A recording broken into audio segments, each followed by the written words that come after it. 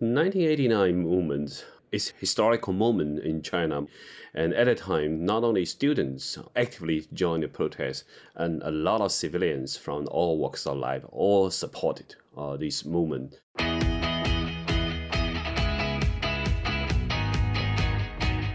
This is the Daily Signal podcast for Thursday, December 1st.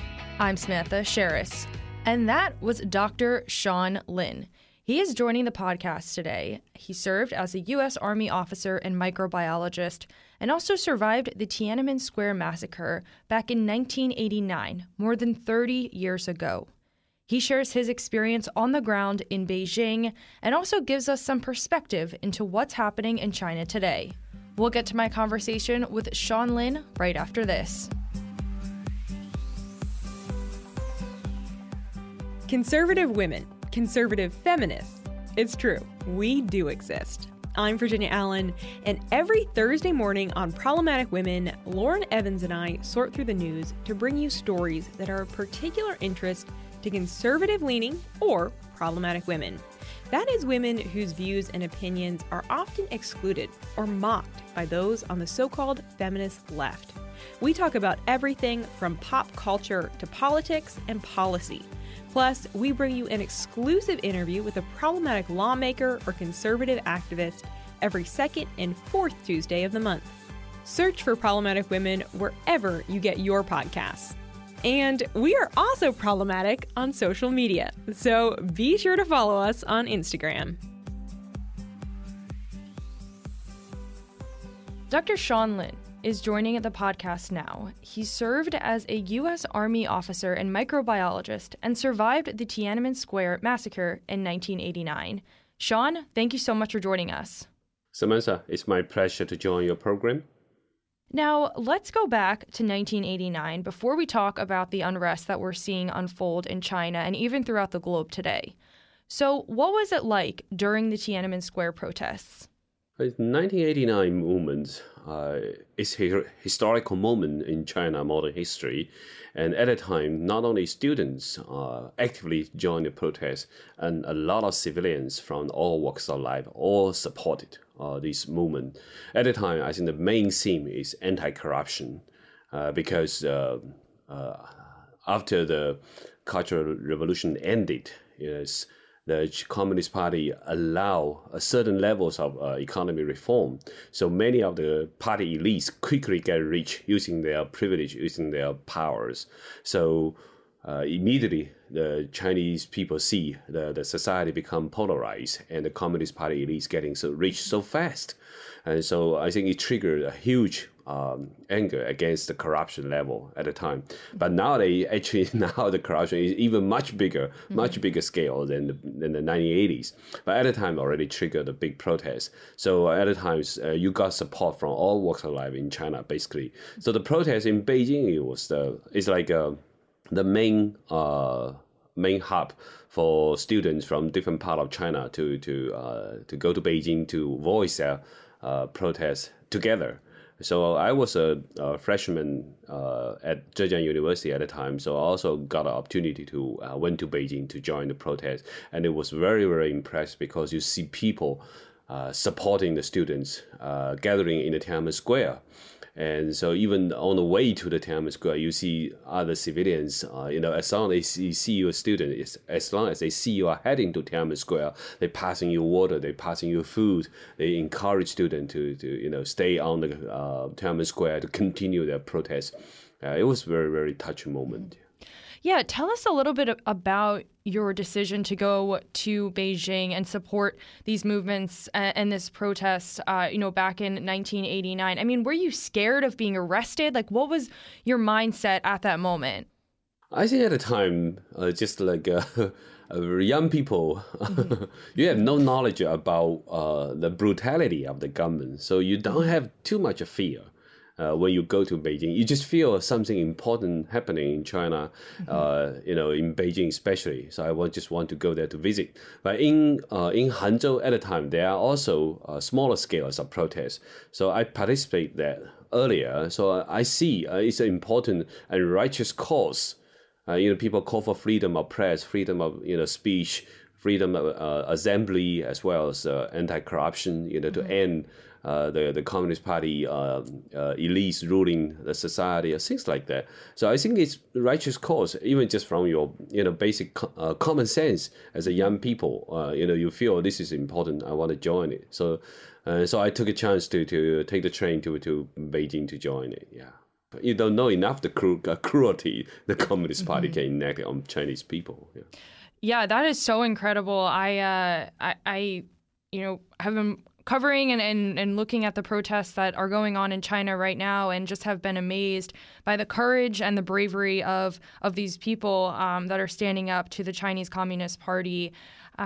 Before we talk about present day, I just want to ask if going back to 1989, to present day, what changes have you seen over the last, few decades in China in respect to their rights there? Yeah, I think it's actually a huge change in China. And actually today's, you just saw the news that the former leader, Tiananmen, passed away in China, right? So actually, after 1989, that Tiananmen came into power. And then next 13 years, he in power. And then after him, Hu Jintao, but Hu Jintao still in the shadow. Hu Jintao still being controlled by Jiang Zemin. So Jiang Zemin is actually indirect control or in indirect control of the China. And so for more than 20 years. So it's a huge change in China because overall, during the Jiang periods, he emphasizing Chinese people, you just need to focus on getting rich, getting money, regardless the means that you can take.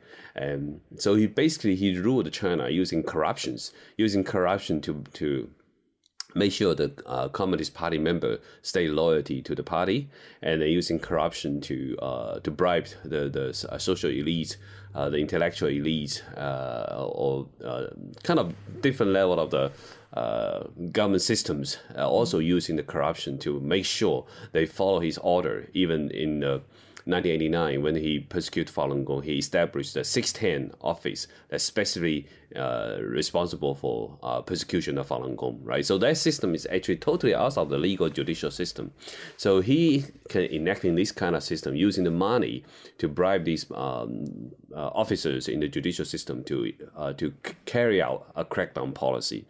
So basically, he emphasized in the Chinese society, just focus on GDP's growth, and regardless how much sacrifice on the environment, on social improvement, or many other things you can sacrifice as long as you get a good GDP, right? So basically, you quickly bring the whole morality of China down very, very fast.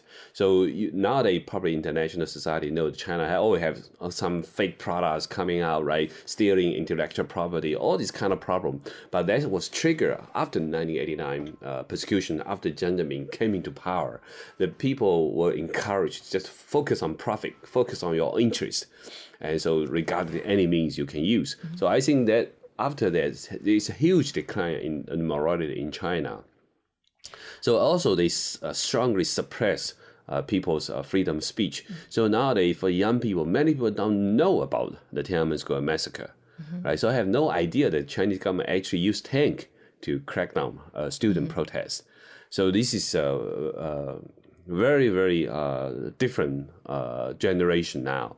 So it's actually very surprising to see now young people actually has the courage again to come out to protest, even call for a step down the Communist Party. I think probably things have both sides, right? They still have no idea what happened in 1989. So they don't know about the cruelty as well, just like me at the beginning. So this younger generation now, they step forward.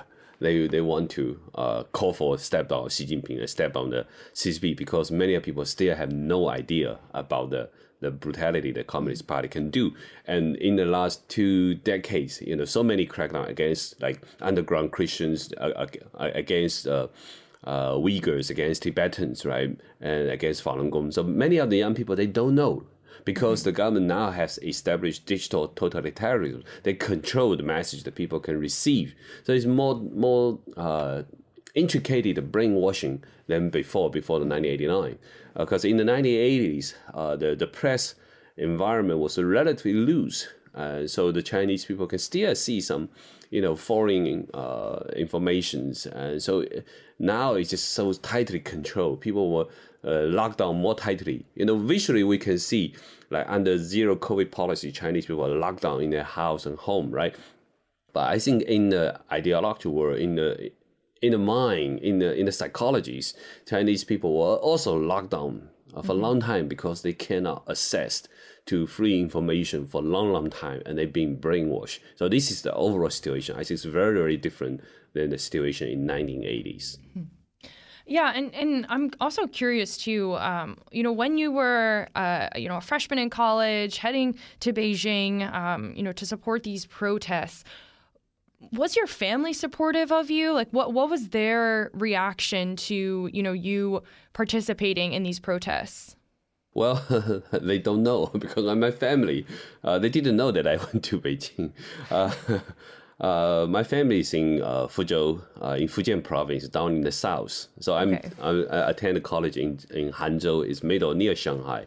So I think if my parents know I'm heading to Beijing, they probably will try to block. But for young people at the time, you just need to go for follow your heart to go to see what was happening in Beijing. But it's a huge lesson I never forget, because you see when people united how much power it can be, and then you also witness the crackdown. I personally witnessed the tank rolling on students' heads.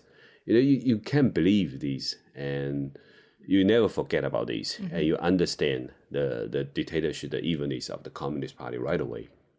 Yeah, it's been really eye-opening to see even, much less graphic than someone having their head run over with a tank, and just seeing people being carried away, being arrested. There was one image that I saw of someone who was being arrested. He was being carried by, police officers. He was protesting over the weekend. It's really, it's good that these images are getting out, that are being able to spread around the globe, because people are taking, action. And just earlier this week in Washington, D.C., there was a candlelight vigil for the victims of the apartment fire, and people were rallying, calling for the end of the CCP and Xi Jinping's reign as their leader. So it definitely is becoming, at least for right now, a global calling. And over the last few days, in response to China's zero COVID policy, as we've been talking about, there's been these protests. And what are your thoughts on what we've been seeing now, and how do the two uprisings, what you lived through in 1989, compare to what we're seeing today? I think at the time in the 1980s, people definitely were very, very angry and upset about the corruption level. But at the time, nobody even talked about to totally disintegrate the Communist Party, to call for step down the Communist Party. People still give them hope, right?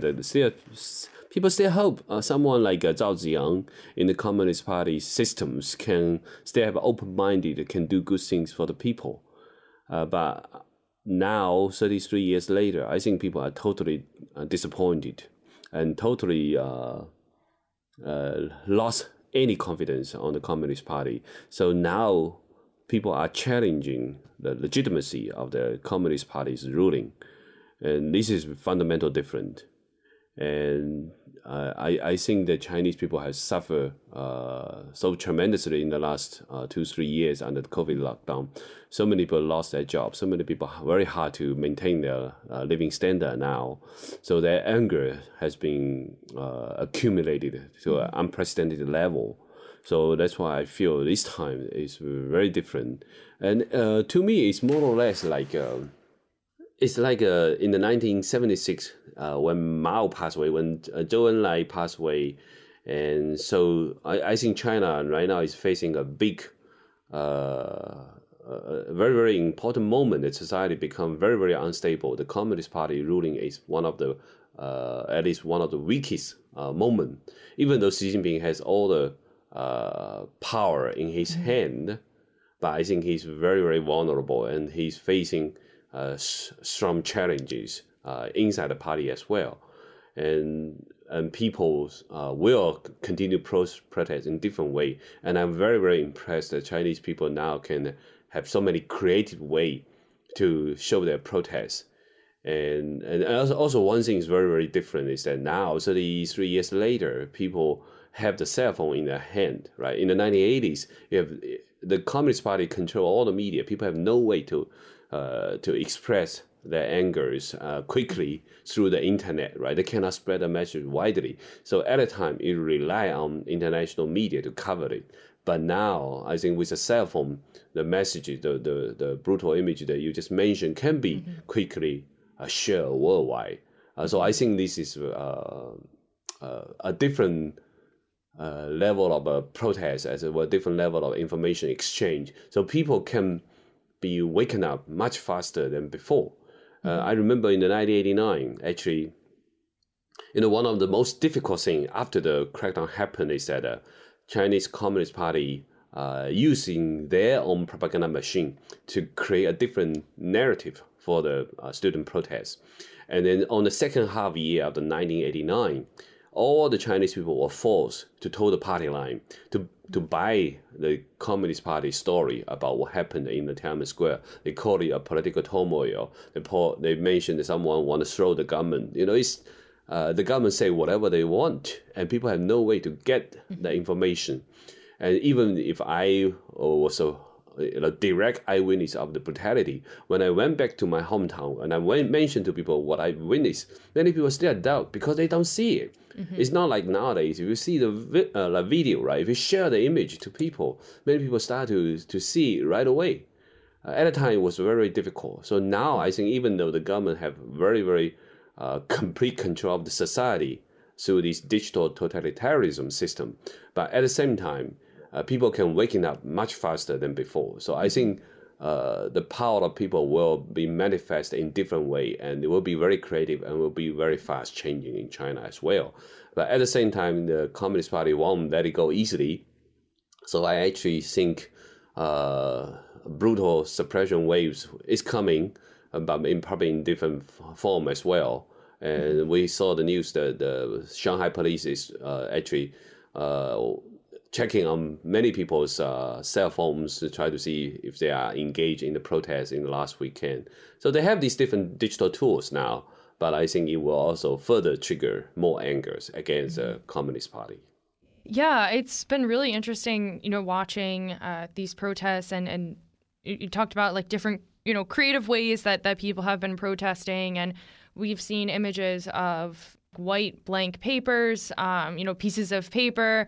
A few people had them on Monday at the protest. And with all of this pent-up anger against the Communist Party and Xi Jinping, is it likely that we see any, major changes in China if Xi Jinping does potentially give these protesters what they want regarding, like zero COVID policy, easing that up? What does that then say about his leadership? Xi Jinping has a nickname. It's called the General Accelerator, right? He's accelerating the collapse of the Communist Party. And so I think any leader with a rational mind might think about to give something to the people to ease the anger, maybe loosen up the lockdown policy somewhat. But I'm kind of doubting Xi Jinping will do that. He's very stubborn one. He can stick to his zero COVID policies, and he can enforce the crackdown policies. He can even there are rumors talking about he may put many of the big city in 2 weeks lockdown in order to screen through the people who join the protest. He may do something like that to further trigger the anger because he still feel he's in control.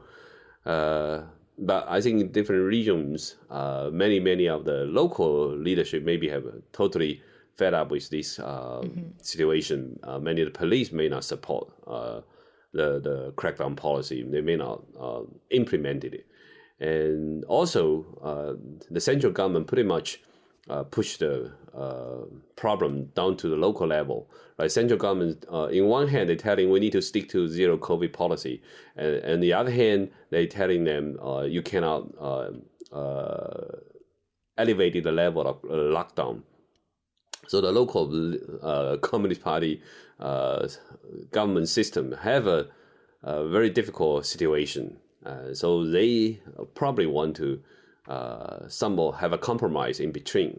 So it's very difficult for them to really following the central government's policy. So I think it will also further triggering local Communist Party leadership to betray the central government's policies. It will further create more conflict cracking inside the Communist Party system. So I think it will trigger faster change inside the Communist Party. So more or less, I think for Chinese people, for Chinese students nowadays protest, whether inside China or outside China, I think the key is that they need to just express their anger or discontent against the current policy in different ways, and it don't have to be very to do a grand scale, very coordinated protest. You don't have to do that. As long as you have a way to show your disagreement, it's an encouragement. I think the key issue is more Chinese people breaking away the fear that the Communist Party had implemented in people's heart for decades. Through so many political movements, through so many different kinds of persecution, many Chinese people already have that fear against the Communist Party for a long time. And now it's a chance to break away from the fear, to show your disobedience against the dictatorship. I think this is the process. For many people, it may take some time. And now it's just the beginning. And more people can show their disobedience, then China will have a bigger change. Mm-hmm. And from your perspective, what would you like to see happen in terms of the global response to what is happening in China? Like we've talked about, there's been protests and, there's been gatherings of people coming out in support of the protesters and their mission in China. But, from President Joe Biden, for example, or other leaders throughout the world, what would you like to see done? Well, I think the leader in the free world need to be more courageous, need to make very strong statement to support Chinese people's the freedom of expression and the freedom of protest, and need to send unambiguous message to Communist Party to warn them to not take any extreme measure to crack down the protest. I think need to have a great message sent to the Communist Party to tell them if you do anything extreme, you will suffer more consequence, direct consequence. Maybe even, for example, I think that when in the Trump administration, when the consulate in Houston was locked down, it was a huge blow to the Communist Party.